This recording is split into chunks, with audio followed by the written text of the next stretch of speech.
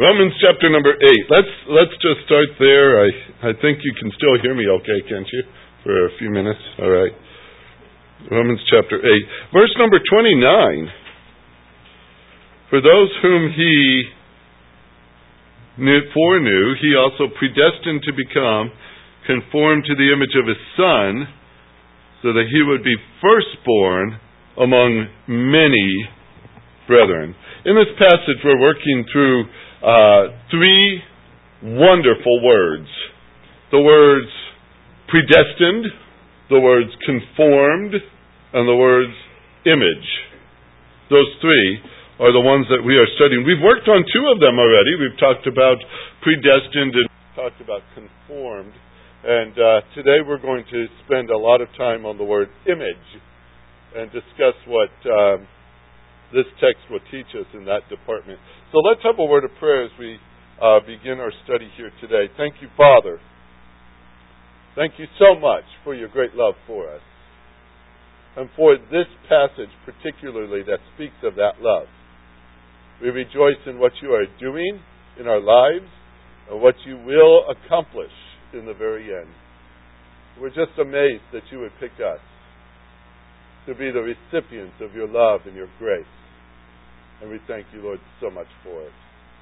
Use this time this morning to challenge our hearts, but also to draw us so close to you, that we might come to appreciate what you're doing all the more. Thank you so very much. In Jesus' name, amen. I was thinking of the word image, and that word's used in several different ways in Scripture. You'd be aware of that. And so I thought I'd bring something to your attention. When I pull out this, and I use the word image, you might be familiar with a few Old Testament passages that talk about images. Isaiah does it especially in chapter 44 of his book. He speaks of a man who went out and cut down a tree in his yard. And he took the log from that tree, and he cut it just right, and he set it in the fire so that he could make his lunch. He cooked over the burnt wood. He found it warm. He liked it very much. He said, "This is just a wonderful fire. What a terrific log." I'm slightly paraphrasing, but that's the idea. That he says, "I like it so much, I'll take the rest of the wood and I'll make it into an image." He made it. He shaped it. He very carefully cut it. And he put eyes on it, and ears on it, a nose and some mouth as well. And he set up this image in front of him. And sometimes the Scripture mocks him, and they said, "Make sure you nail it down so it doesn't fall over. But this is your God." That's what the man said. "This is my God." And he bowed down and he worshipped it. How would you like to worship a tree this morning? Now this one's very special. It came from the parsonage out back. It's sanctified. You know what sanctified means, don't you? Set apart for a purpose. And it was. It's set apart for the fire pile. It's going to be in the fireplace sometime this winter. So it's set apart for a unique purpose.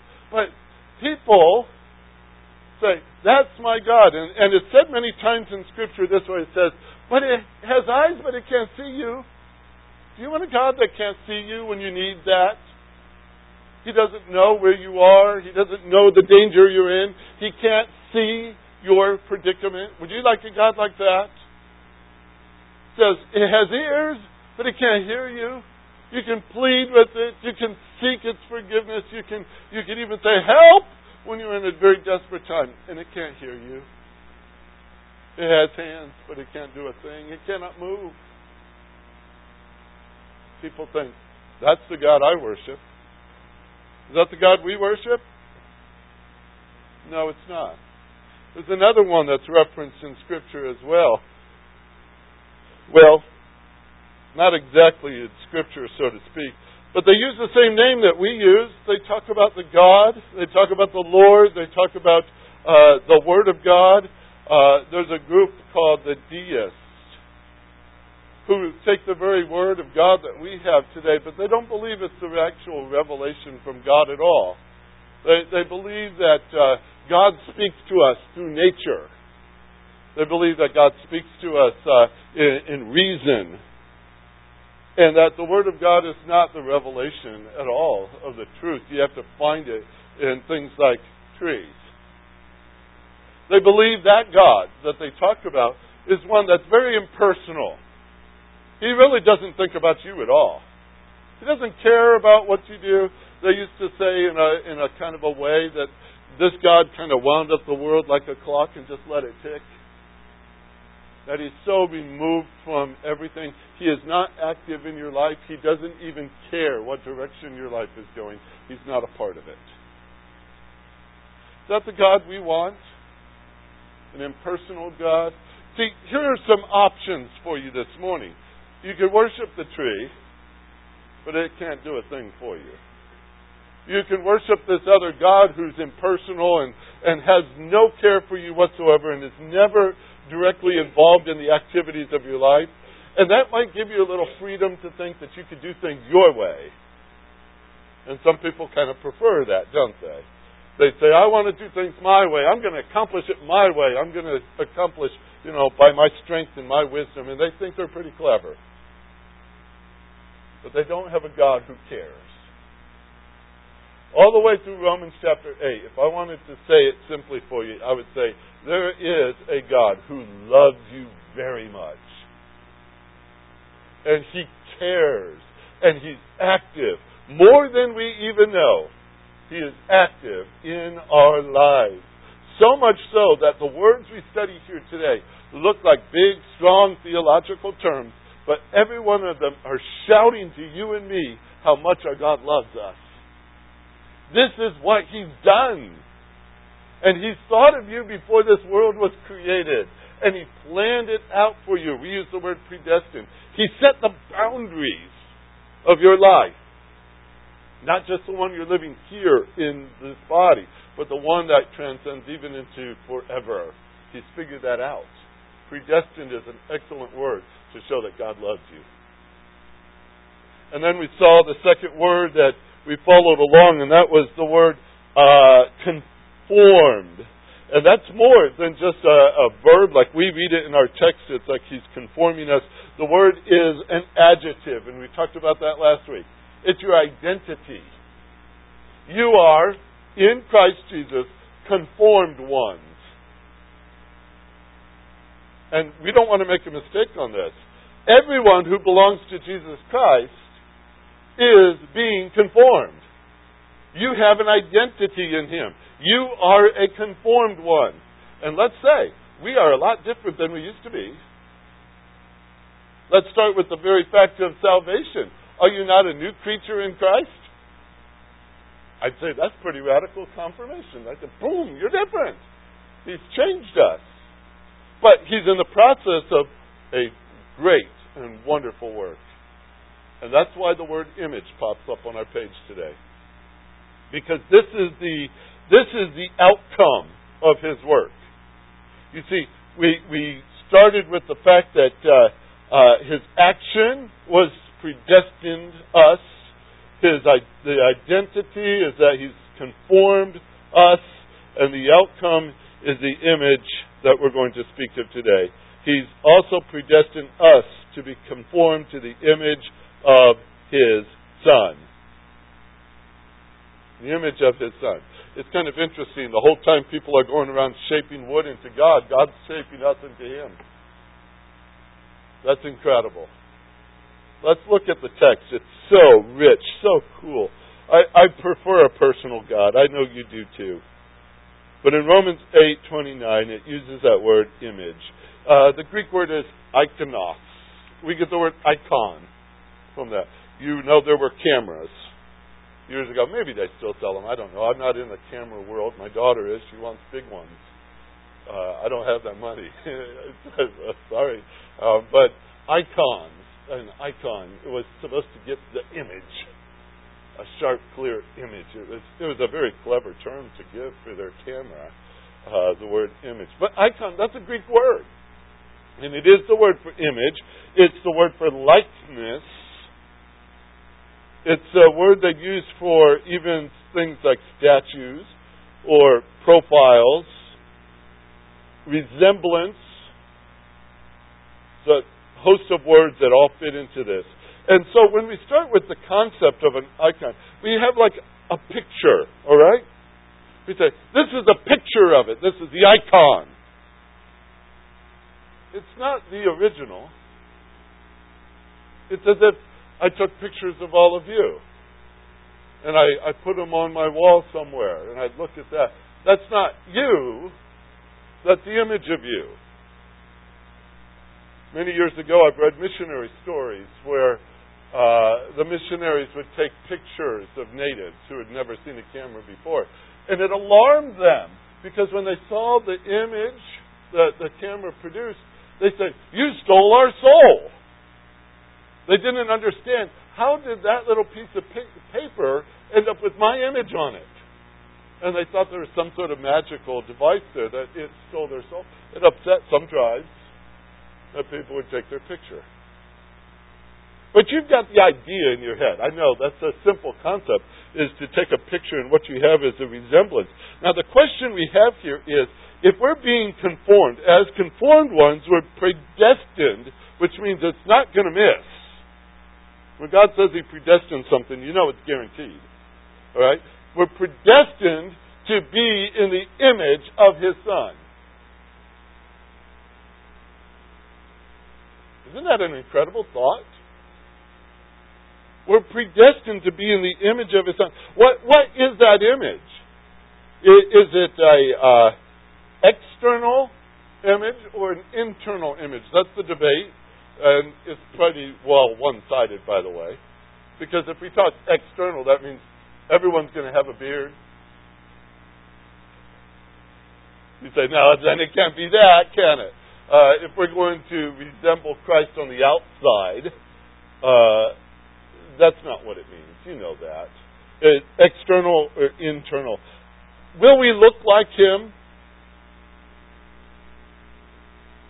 When I was a student at Moody Bible Institute, there was a wonderful, wonderful little hamburger shop just down the street, about 3 blocks in Chicago from where we were. They sold the greasiest hamburgers and fries you'll ever see. Oh, they were delicious. You go there and they dump it into a paper bag. I mean, just dump the French fries in and then drop the hamburger in on top and you carry this bag back. By the time you got back, it's just oozing with grease all on the outside. You said, ooh, this is going to be good. You know, now we can't do that anymore. That's not safe. But we used to love going down to Jay's to get hamburgers. But there was something also that was nice about that place. It was run by a bunch of Greeks. And these guys running the shop, when we walk in the door, they ask for your order as you enter. Right? So you always have to know. It's always by number. I want a number 1. That was a cheeseburger, fries, and shake. All right? And so you walk in the door, and they say, "What do you have?" as you're stepping in the door. And you say, "Number 1." You know, and they said, "Moody student."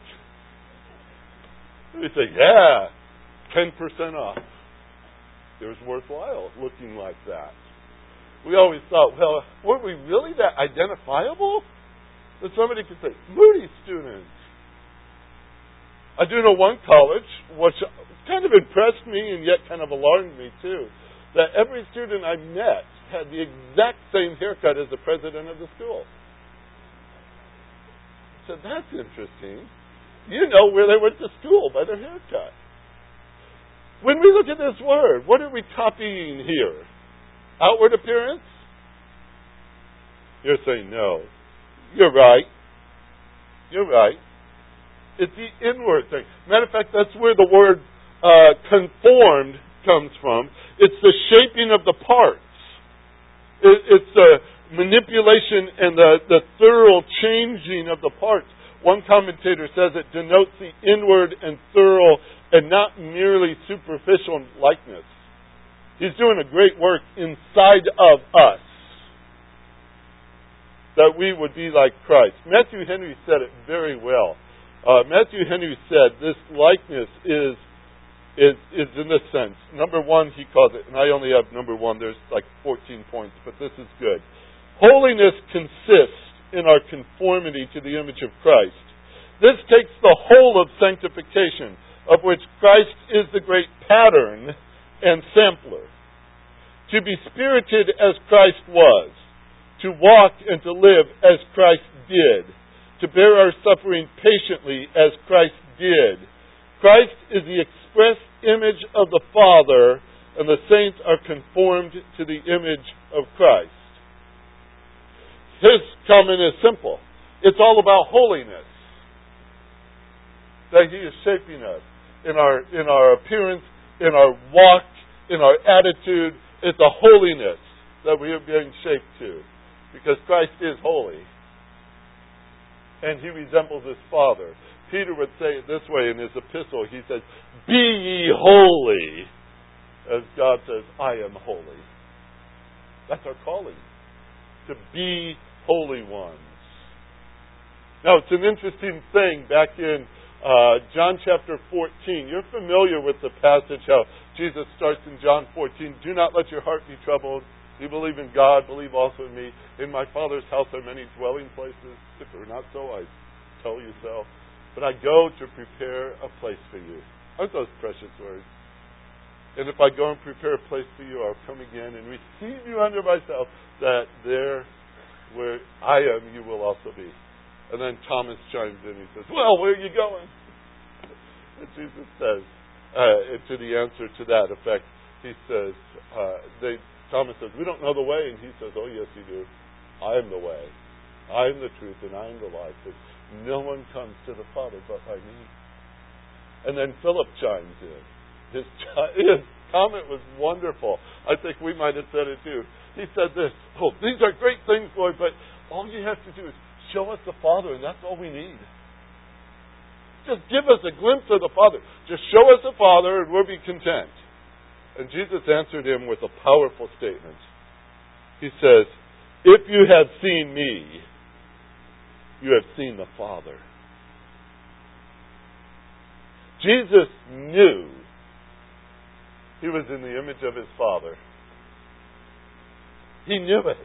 He could say that so confidently, so straight to the point. If you've seen me, you've seen the Father. Now, I'm going to say this before I go and fill out the rest of the blanks. But if somebody sees you, have they seen Christ? Whose image are you being conformed to? The image of Christ. Let me tell you what it means. You ready? That Christ is in the image of the Father, it says so in many places. Here's one particularly. 2 Corinthians chapter 4, verse number 4. Paul's talking about the gospel that they proclaim, and he says it's veiled to those who are perishing. They can't see it. Why can't they see it? Why can't they see the glory of the gospel? Well, Paul answers that. He says in verse 4, 2 Corinthians 4:4, "In whose case the God of this world has blinded the minds of the unbelieving." Now, the God of this world, that's small case G. We're talking about Satan. And what he has done, he's blinded the minds of the unbelieving so that they might not see the light of the gospel of the glory of Christ. He doesn't want them to see it because He knows when they see it, they'll believe it. And when they believe it, they shall be like Christ. Because that gospel of the glory of Christ speaks of a Christ who is in the image of God. You see that? Last part of verse 4. In other words, you have somebody who doesn't want you to be in the image of Christ. He doesn't want you to be in the image of Christ. Here's another passage, Colossians chapter number 1. Colossians 1, verse 14. Galatians, Ephesians, Philippians, Colossians. So that's not too hard to find. It's speaking of Jesus Christ. And I'm going to just start in verse 13, but it's verse 15 I want to give you the point to it. He says in verse 13, "For He," speaking of Christ, "rescued us from the domain of darkness, transferred us to the kingdom of His beloved Son, in whom," this is Jesus Christ here, in whom we have redemption, the forgiveness of sins. He, Jesus Christ, is the image of the invisible God, the firstborn of all creation. He is the exact copy of His Father. He is the image of the invisible God. Now, He didn't just slowly grow into this.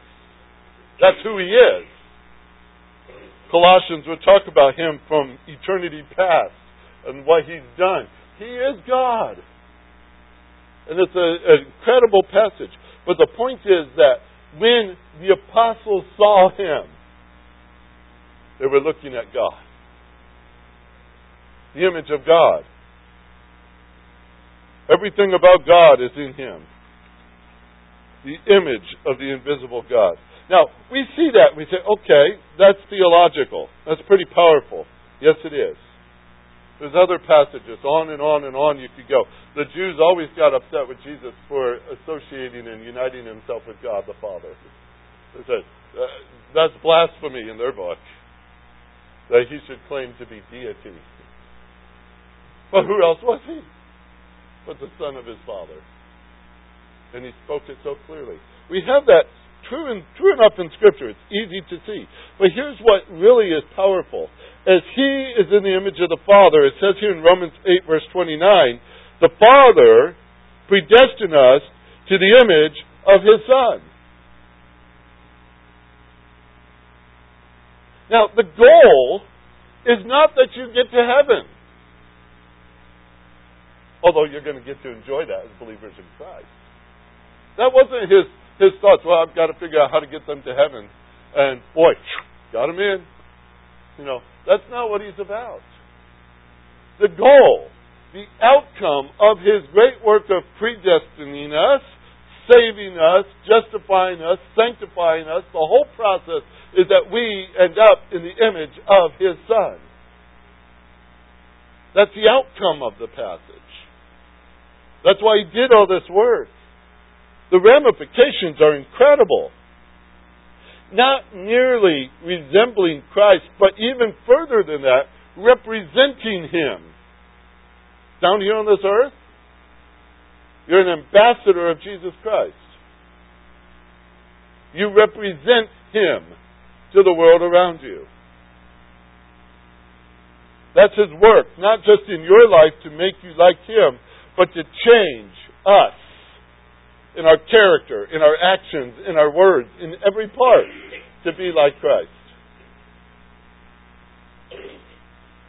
We are to correspond to the original. Now, many years ago, when I was in Bible college, I worked at Domino's Pizza. That was a good way to earn a little bit of money, wear out your vehicle at the same time. But there in the shop where the pizzas were made, up on the wall, was a giant picture of a pizza. And when we made pizzas on the trays there to prepare them, we had to keep making sure it corresponded to that picture. Yes, you even count the pepperonis. You make sure it's just designed like that picture. That was the goal. That whatever went out of here looked like that picture. We never sent the picture. We always sent a copy of it in the form of something edible. We are corresponding to Christ. We all confess we're certainly not the original, are we? But we are to have that same exact image. What people see, do they see Christ? That's where we're supposed to be. Now, right now, as a pastor, this could get very practical, applicable. I could start saying stuff like that, right? But here's the beauty of it. I know what He's doing in our lives. And I know what the outcome will be. You will be in the image of His Son. That is not a doubt in God's plan. Pastors could fret all day long. whether or not you are or you're not. They can pull out their hair trying to get you to do something. Whether you do or you don't do it. But God's already at work in you as a believer in Christ, isn't He? And He will do that in you. He will do that in you. He's the only one, by the way, who could change a person from the inside out. And that's what He's doing. The ramifications is that we are to correspond to the original. In 2 Corinthians chapter 3, in verse number 18, this is how Paul says it. 2 Corinthians 3:18. But we all, with our face having been unveiled, having beheld the glory of the Lord in a mirror, we are being changed into the same image of the Lord from glory to glory as from the Lord's Spirit. Now, did you catch those words?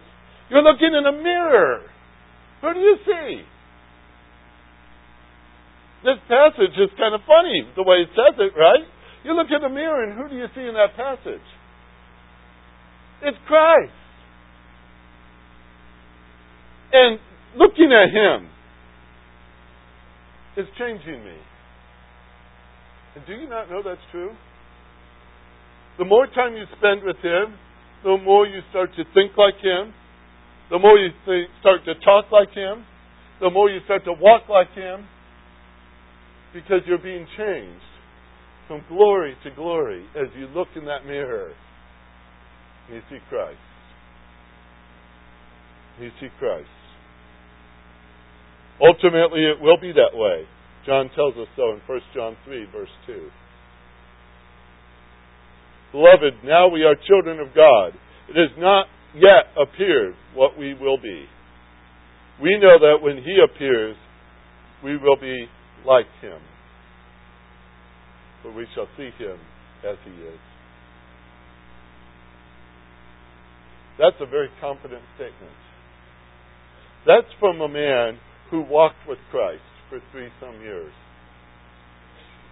A man who had his questions and had his challenges and sat next to Peter on several occasions and knew Judas pretty well. He saw a lot of people.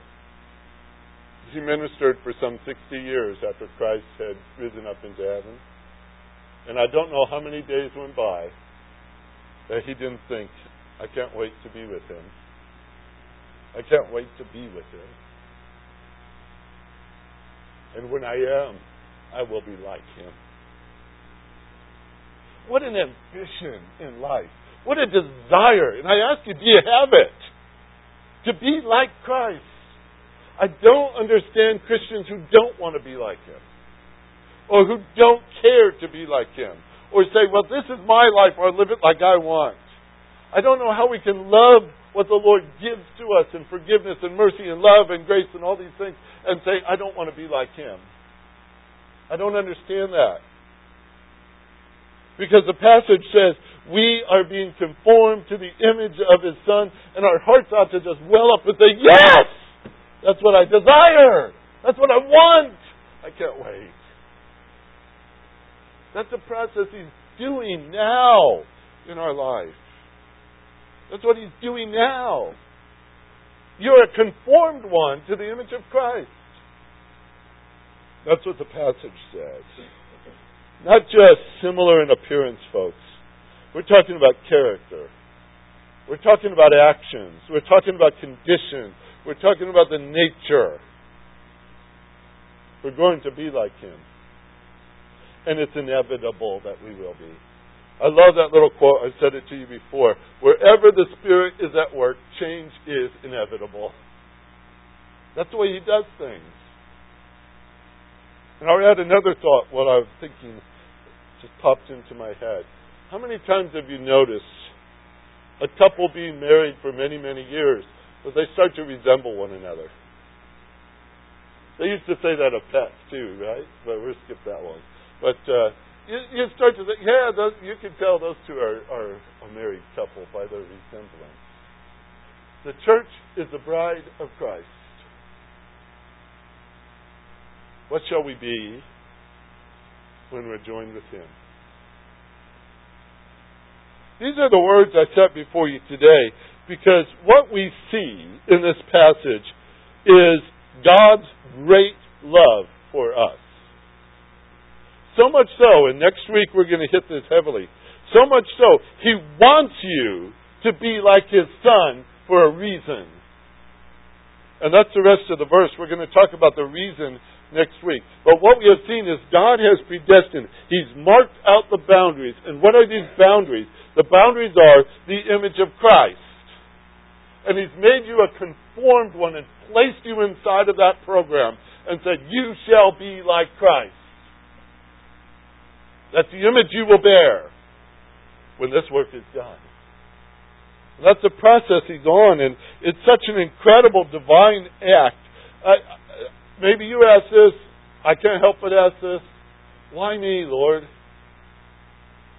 Why would you choose me to be the recipient of your love?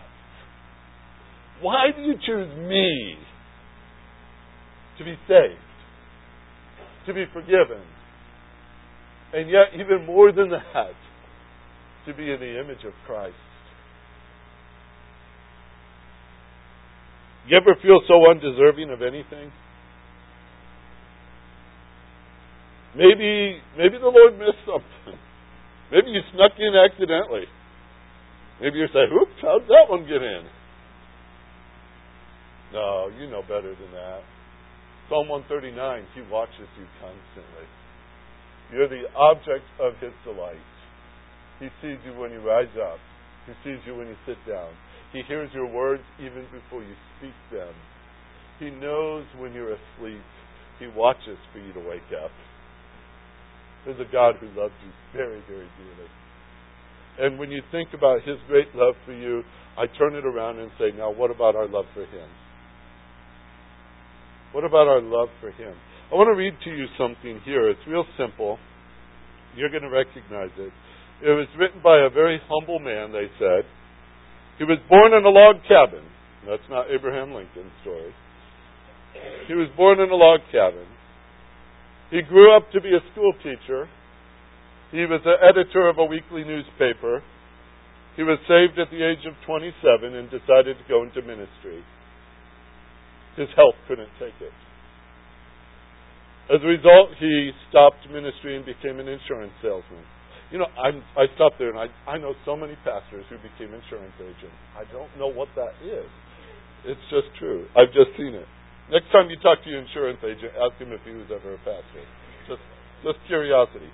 Anyway, this man became an insurance agent. And you say, okay, what's going to come of this? He wrote poetry.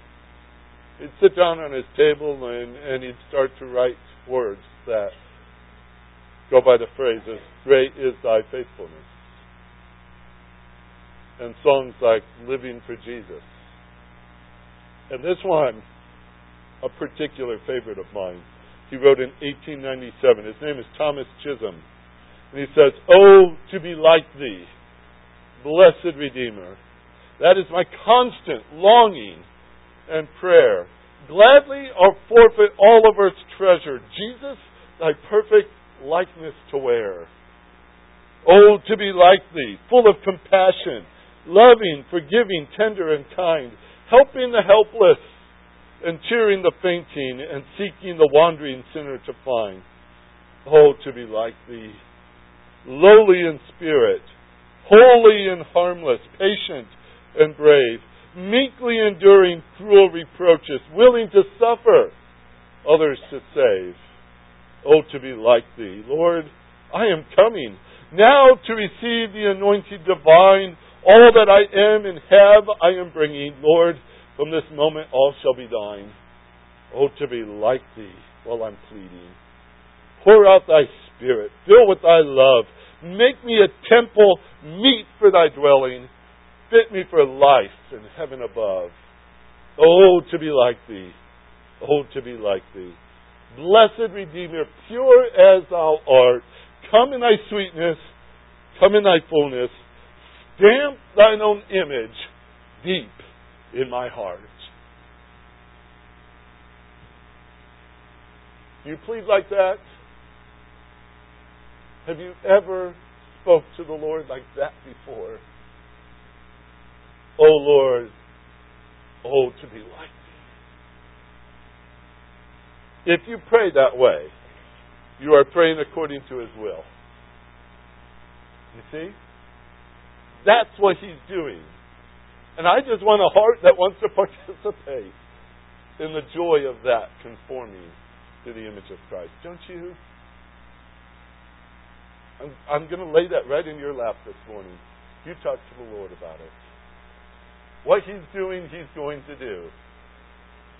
Are we going to be joyful participants? Desire it eagerly. Love what He's doing. Heavenly Father, as we come before You right now, so overwhelmed with Your goodness and Your love to us, thank You so very much. Thank You for a passage like this that keeps bringing it back to our hearts, back to our hearts, back to our hearts. And what a glorious outcome is set before us. How eagerly, I pray, we should desire this. You know every heart in this room. Maybe some of them have been kind of cold lately. They haven't spent much time with You at all. Maybe some of them have allowed busyness or preoccupation with other things to be the guide of their hours and their days. And they haven't given much thought to Jesus Christ, and certainly have never asked such a prayer as this one. Oh, to be like Thee. Oh, to be like Thee. Lord, we do come before You today, and if that appetite's not there, we ask that You cause it to be. For You are the one who changes the heart. You're the one who gives us our desire as well. Work it in us to desire that the image of Christ be stamped on these hearts. What a change it would make for us. What a remarkable thing it would be for this church, this community, and this part of our country. That there would be those who want to be like Christ and should love Him with all their heart and desire nothing more than to resemble Him in this world. Lord, impress upon us this great work, not just in our hearts, but in our minds as well, for You know how needy we are today. We rejoice in Your great work. Thank You for choosing us. Thank You for choosing us. In Jesus' name, amen.